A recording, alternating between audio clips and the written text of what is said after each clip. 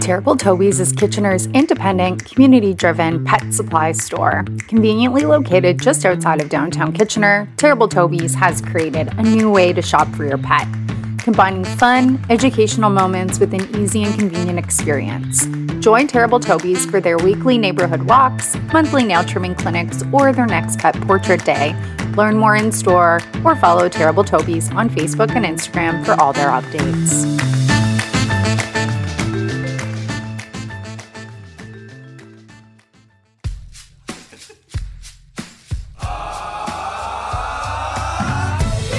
Welcome to the Dog Friendly KW podcast with your host, Justina McKenzie on Midtown Radio KW.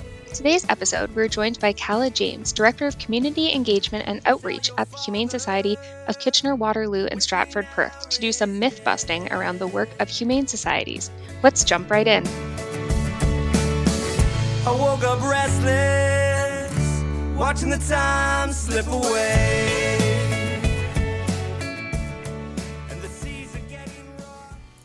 Welcome to the Dog Friendly KW podcast with your host, Justina McKenzie on Midtown Radio KW. We are joined today by Calla James, Director of Community Engagement and Outreach at the Kitchener-Waterloo Humane Society. So welcome back, Calla, and also welcome back to Kirsty, who is co-hosting with us today. So welcome, Calla and Kirsty. Thank you. Thanks for having me. Yay. So glad you're here. Calla, I can't remember how long it's been since you joined us, but it was definitely a couple of seasons ago, like over a year for sure. Yeah. I think fall of 2021. So I think we've been 2 years now. Oh my gosh. Time flies. I was about to say, I felt like we were still kind of in the thrall of the pandemic. So that timing sounds about right to me. Yeah, it definitely was. I was coming back off mat leave and we were talking a lot about all the different topics that were in the industry at that time. And it's great to be back today. Amazing. Well, I think we should do some introductions because, Calla, we know you've been on the podcast before, but for our new listeners and maybe those who haven't heard the episode, can you do a little intro and also tell us about all your pets? Yeah. So I joined the Humane Society of Kitchener-Waterloo and Stratford Perth back in 2019. Prior to that, I worked at two other shelters up north and in Orangeville. And it's been about 11 years that I've been in the animal welfare industry, and I absolutely love it. It's definitely my home. I have, at the moment, I feel a low amount of pets, 5 cats and 1 dog, a very senior dog who's almost 17 years old, completely blind and smaller than all the cats. So we have a busy household. I feel like, though, you have the extension of like all of the pets at the KWSP Humane Society, though, too. I do. And I am known for the one who has a soft heart for any senior pets as well as any medical needs pets. So we're normally the one that people come to myself and say, I have this dog and it's perfect for you. It has all these medical issues and we know that you can help it. So that's how I end up with a lot of them. Okay, so let's get into myth busting. There are so many misconceptions about what humane societies do, what their mission and vision is, and what they are mandated to do by the government. Calla, to get us started, maybe you can explain why you think there are so many misconceptions and why they exist around the work of humane societies. Is there a historical reason? Where does this stem from? I think we have had so many changes within this industry since we began.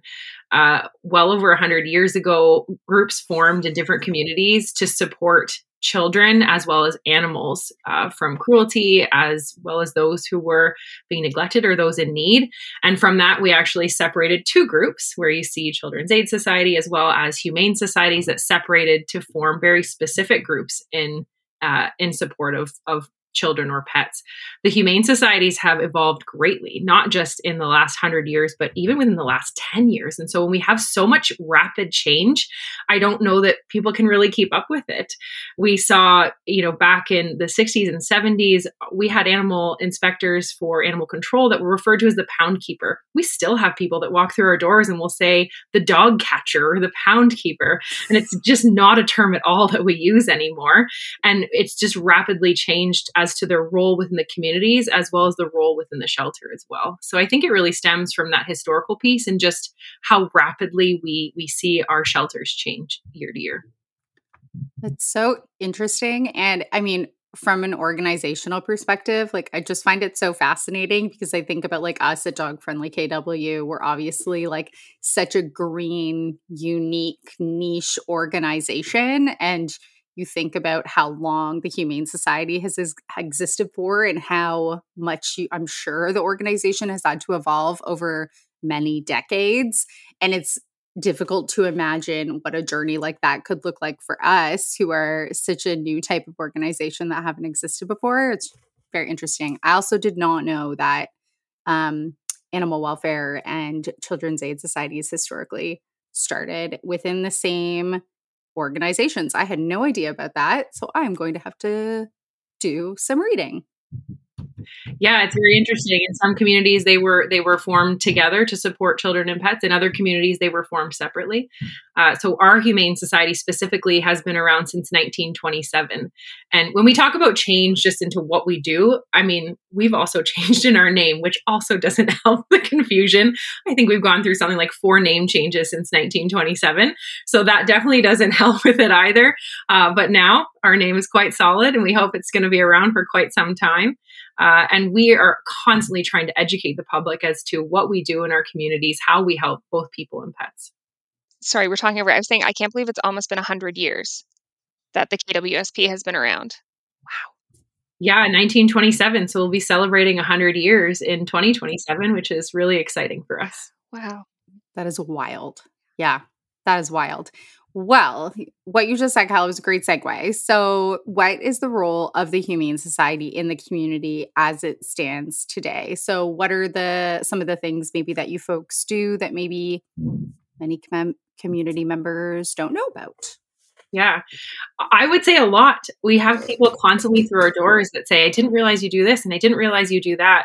The main thing I would say as to what we do within our communities is we help people and pets, and we help people and pets to stay together at all costs. And when that can't happen, we're there to provide support to those animals who need us. And so our services don't just help pets who are abandoned, homeless, abused. They also help pet owners who are hoping to keep pets in their homes or need supportive services. So we offer over 40 services at the Humane Society that normally comes across as a shock. We have a lot of very unique departments, from animal services, or what people would maybe more so know as animal control, animal bylaw, or pound services. We also do adoption. So for those pets that don't have a home, we would adopt them back out. We support community with education. So we have 3 educators that go out into schools across Waterloo Region and Perth County and see well over 100 schools in a year to educate K through 8, as well as in our high schools. We have community programs, so things like birthday parties or vets in training or summer camps that we run at the Humane Society for youth as well as adults. And there's just so many other services on there. Our veterinary services, I would say, is one of the main areas that people don't realize they can get support. So if you're looking for a low-cost spay-neuter or assistance, if you're low income, with things like spay-neuter assistance program for dogs and cats, low-cost rabies, low-cost microchip. And more recently, we've been trying to educate people about our veterinary outreach program, which supports people who are experiencing homelessness or who are vulnerably housed in shelters in the area to receive free veterinary care for their pets, because our goal is to keep them together until they can get out of that crisis. And I would say the list keeps going. So we always say, check out our website, kwsphumane.ca, because there's so many services there. And if you're in need or you have a pet in need, please check that out. That's amazing. I will say I have been at the Humane Society when there has been a kid's birthday party going on, and it looked like the most fun. And I really appreciated creating those opportunities for, our youth and our community to be able to like firsthand learn and experience the work that you guys do in the community. Absolutely. One of our biggest things is we recognize that education helps to create the next pet owners of tomorrow. And so we really want to be teaching our youth about what it's like to have kindness towards animals, compassion towards animals, and what it's like to be a responsible pet owner. So that's really important. Even through our birthday parties, we can do that, or our summer camps, we can do that. And so we think it's a really important part of our mission. Child me would have loved to have had a birthday at the Humane Society, but unfortunately, as a child, I didn't know that was a thing. So my mom took me to Chuck E. Cheese. But thank you for squashing all of those myths, Kala. We're going to take a quick break and we're going to come back with one of our favorite segments, Kibbles and Bits. Stay tuned.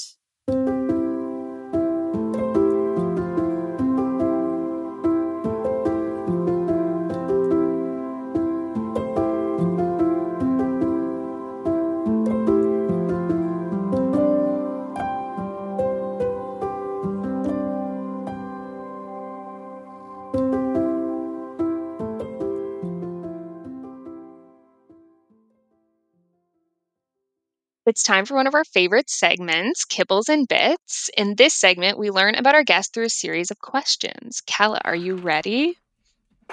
Yes.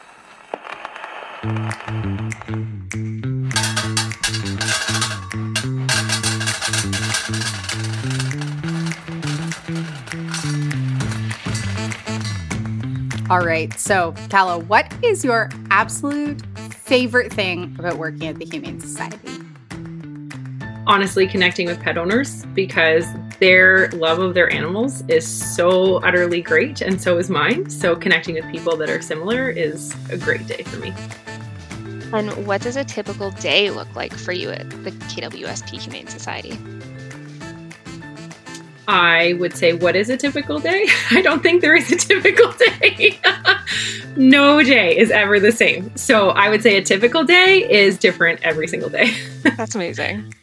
That's my kind of job. I like when things are very day to day. So that's amazing. All right, last one. What is one piece of advice you would give to someone who's looking to adopt or rescue?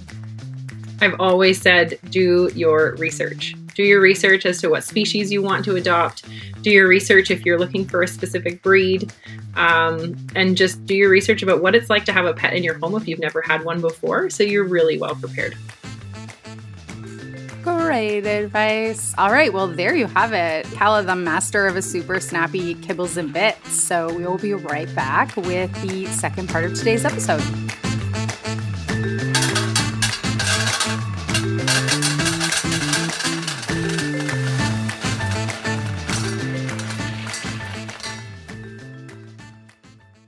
Welcome back to the Dog Friendly KW podcast with Justina McKenzie on Midtown Radio KW. Today we are joined by Kala James, a member of the KWSP Humane Society, and we are myth-busting facts about the Humane Society. So let's get back into it. All right, I'm excited to get into some more detailed myths. So there are lots of myths around adoption. So what are the most common misconceptions you hear about adopting from the Humane Society? Let's set those straight. Common comments. I don't have a 6-foot fence, so you won't adopt to me. Not right. I live in an apartment, so you won't adopt to me. Not right. I don't have a vet history, or I don't have a vet reference, or, I've never owned a pet before, so I don't think you'll adopt to me. All of those things are misconceptions. The other big one is you're going to do a home visit. You want to come and see my home. We don't do home visits at all. And I think a lot of people also, on the flip side, we have a lot of people make comments that our screening process isn't long enough, isn't robust enough. We don't spend enough time. And so our adoption process is one that is done by a lot of shelters and actually has some science behind it, because there's been a lot of people look at these adoption processes to know that whether or not something is a good indicator of whether it would be a good home or not. And so our process is really all about the adoption counseling process. We want to spend time with you. We want to know what type of pet you're looking for. We want to know what type of home you have, because you're looking for a specific type of pet or personality, and we want to try to match you with that. And if you look at Fluffy the cat, who's orange and adorable, and you think that, hey, I really love them, but that personality match just isn't a fit, we can help you to guide you and say, is this the type of personality you're looking for in a cat? Because this is what Fluffy's personality is. And you may go, no. So then we'll say, actually, Joe next door, my names are terrible. Joe next door has exact type of personality you're looking for. And actually the type of home he is in need of sounds like it fits with you. Why don't we check him out? Why don't we talk with you about him? And so that counseling process is really to make sure that we are getting a really great match, answering all of your questions and trying to fit the needs of the pest as best as possible. We don't want people to be afraid of that process. We are here to walk you through it and answer your questions. And I can assure you, apartments, no 6-foot fences, and no previous pet history is more than welcome to come and adopt a pet from us. I think that's like a really important piece to dive into and like myth bust for people because so many organizations and humane societies, like they truly just want what's best for the pet. And so like they will work with you to find, the best pet for you and the best match, kind of vice versa for the animal. Um, but I've heard those myths or those statements a lot as being things that like I've also myth busted for people in the community because they don't always know. No, and we've been hearing more and more too that, the Humane Society won't adopt a dog to a family with children. That's also not true. We have found in the last year and a bit, even longer than that, that we are finding more large breed dogs coming in with behaviors such as resource guarding, where they could guard a couch, they could guard a person, food guarding, where they're going to guard a food bowl, or where maybe they're jumpy and mouthy, and they could be, 100, 120 pounds. And so we're very cognizant that we want to make sure that the placement into a home is great for that dog and also safe for the family. And so there definitely are times where we do have restrictions where no young children can be in the home just because of the behaviors that we're seeing and how we can best support that dog and get them the best outcome. But we definitely have other dogs that come in that are welcome to be in a home with children. Right now, we seem to be getting more of those dogs with behaviors that are not a great fit for a home with young children, like toddlers or babies. As a owner of a dog who has resource guarded since he was 8 weeks old, I think that is very responsible to not put that type of dog into a home with small children because I can't imagine how Marshall would have done in that type of environment. It would not have been successful for him. But I do have a follow-up question because this is something that Kirsty and I have talked about and tried to unpack. Will the Humane Society adopt out to folks who have in the past surrendered an animal or have had experience with, like, let's say, for lack of a better phrase, like a failed adoption or like a failed situation with a pet? Because some rescues are like a hard no on that. Yeah, we are so big on supporting people and pets stay together. We also recognize that somebody can hit a crisis, right? Whether it be financial, you're not able to care for that pet in that moment. You had a sudden $6,000 emergency vet bill, or maybe you lost your job, and at that moment, surrendering the pet was the best option for you and that pet. We aren't going to hold that against anybody. We recognize that situations can change. 3 years ago, you may have been in a position where you did the best for your pet in your home by saying, I don't have the ability to care for it, whatever the reason. And right now, this is best for the pet. But you're coming back 3 years later, and we want to have that conversation with you. Obviously, if they came to us and we had that history, why has that changed? Why are you interested in adopting again? We really want it to be about a conversation, not just a rubber stamp of a yes or a no. And, we recognize how drastically things can change from year to year. Yeah, we definitely appreciate that. And that's a conversation Justine and I have had many times. I mean, both having our own experiences with rescues, it's a really common, I think, thing that comes up with a lot of families. And like you're saying, like there's all kinds of reasons for someone having to rehome or an adoption having failed that are often very outside of their control. And I know, having spoken to a number of people who've gone through this, like the guilt and shame that they feel and almost like limiting their potential opportunities in the future to own another animal, like it's a really challenging thing to deal with. And you know what? That failed adoption may have been that you got them home. And me personally, I would applaud somebody who comes forward and says, we've tried something. It's not a fit for this pet. It's not a fit for my home. We want to do what's best in the pet's interests. And we understand that as well. There are certain things that are going to be out of your control when you get home. Obviously, we don't want that. We want to set the pet up and the potential adopter up for success. That's what we want to see. And we're very good at that, I would say. I'd like to brag about that because our return rate is very low. But obviously, we're also there to try to help people if there are challenges. And we do recognize that sometimes that may mean that pets have to come back, or we can refer them to other resources if there might be better supports out in the community for them to try to work with them, or again, also rehome. That's amazing. Yeah, I think that's definitely the value of, how much time you spend with the applicant in the application process is getting to know them, knowing what their strengths are, maybe their limitations, and, working ultimately to find that best fit for them. Now I Mhm. will dive into our next question. Can you tell us a bit about your funding model? I think many people believe the Humane Societies are government funded. So what does it really look like? They do. We get that comment all the time. Well, you should take my pet because the government pays you or the government funds you. And that's definitely not the case at all. That's been a very long-standing misconception. And if anybody out there listening to this has any ideas as to how we can better bust this moving forward, it would be great. We are not funded by any level of government for our charitable programs and services. What I think people get confused about is that we do animal services, or what people know as animal control and bylaw, for 13 municipalities, but that's what's called fee for service. So we receive a fee to provide a service. If we didn't have that fee, we wouldn't be providing that service, and we wouldn't have, the equipment, the people, the things attached along with it to provide that service. When we go into owner surrenders, when we go into even past a pet stray hold, spaying and neutering them, all of the medical, all the things that support our education programs and our outreach programs as well.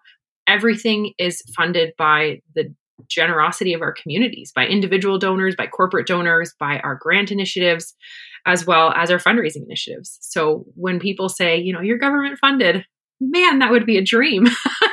We would love that, the things we could do with funding. But it isn't true. And so we really do hope that if people are looking to support an animal welfare charity or one that helps pets, that they truly will consider us, because every single dollar makes a difference. And luckily, you folks make it so fun to support you when you put on awesome events like the Dash and Splash. And I know you've got your Halloween party coming up in a couple of weeks. So it doesn't have to be that kind of traditional giving a donation online. There's really kind of fun and engaging ways, buying your calendar you do every year. Lots of really great ways to support and also kind of get some added value back. Yeah, we try to make it very differentiated in that, you can buy that calendar for $20, or you can come out to a ticketed event for a higher dollar value. If you don't want to come out to our events, you can also make a donation of any amount. We stress that $5 is fantastic. We absolutely love any amount that anybody's willing to give. Because it adds up, right? Okay. I got one more question for you. We'll have to try to keep it pretty quick, but we hear phrases pretty often around no kill and kill shelters, which I think does lead to a lot of myths around how humane societies operate today. So what does this actually look like within humane societies in today's context? So you'll find that humane societies, at least in Ontario, I find, and I would say across Canada, have stepped away from using the term no kill.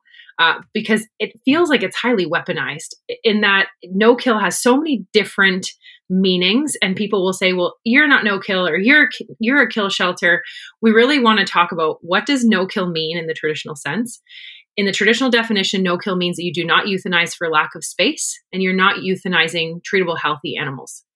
So what that does mean is euthanasia is considered not lightly at all. We would consider it for severe medical cases where we find that quality of life, or even severe mental health as well. So quality of life is really big for us. And when we have an animal who's hit by a car and is suffering and is in distress, and we can't reverse that, obviously the humane option is for humane euthanasia. When we're also looking at behavior cases that are very severe, so where we're talking about public safety risk, that is also something that we do not take lightly. We have our clinic teams, our medical teams, and our animal care teams all involved in those decisions. And it also means, when you're talking about the no-kill traditional model, is that you're a euthanasia rate of 10% or less, which our Humane Society falls under. So if somebody were to come up to me and say, are you a no-kill shelter? Yes. But my comment normally is, what would your definition be of a no-kill shelter? And when they tell me what it is, I let them know that's us. And normally they're surprised. So we welcome anybody who has questions about kill shelter versus no kill shelter. Come and talk to us. Ask about a tour. I'd be happy to give anybody a tour of our shelter and tell them what we do. We're very proud of having a very great live release rate and helping as many pets as possible that come through our doors. Amazing. Thanks, Kala. I'll plug an episode we did a while back about behavioral euthanasia. It's a really, really challenging episode and a really challenging discussion, but very eye-opening in terms of kind of the stigma attached to some of the really challenging decisions that, pet owners are often forced to make in really extreme cases. So do check out that episode if you're interested in kind of understanding that topic more. But again, Kala, thank you for all that information. We're going to take a quick break and we will come back to wrap up.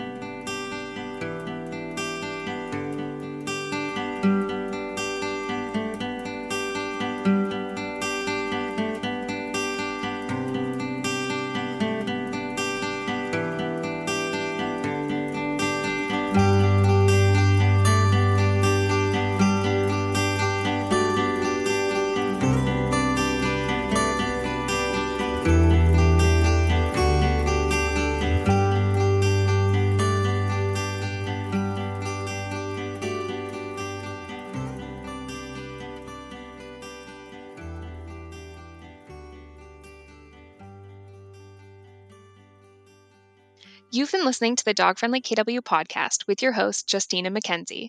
Thank you, Kala, for joining us today and for myth busting with us. Now, if anyone is interested in the work of the Humane Society, where can they find you? So you can head to our website at kwsphumane.ca, or you can come right into one of our centers. Our Kitchener location is at 250 Riverbend Drive in Kitchener, or you can make the lovely drive to Stratford and see us at 125 Griffith Road in Stratford. And again, you can always call us as well. We welcome any questions at all about our adoption programs or services, or any just pet-related questions if you're not sure where to go or where to look for help. Amazing. Yeah, if you have not visited our local Humane Society, I highly recommend you go and check it out. They often have lots of cute cats and kittens to look at, and then the dogs and the bunnies, and it can be, a fun-ish outing to see all the animals and great opportunity for learning. So thank you so much again, Kala, for being here today. We really appreciate it. Big thanks to Kirsty for helping me co-host today. And thanks everybody for tuning in to the Dog Friendly KW podcast. Till next time.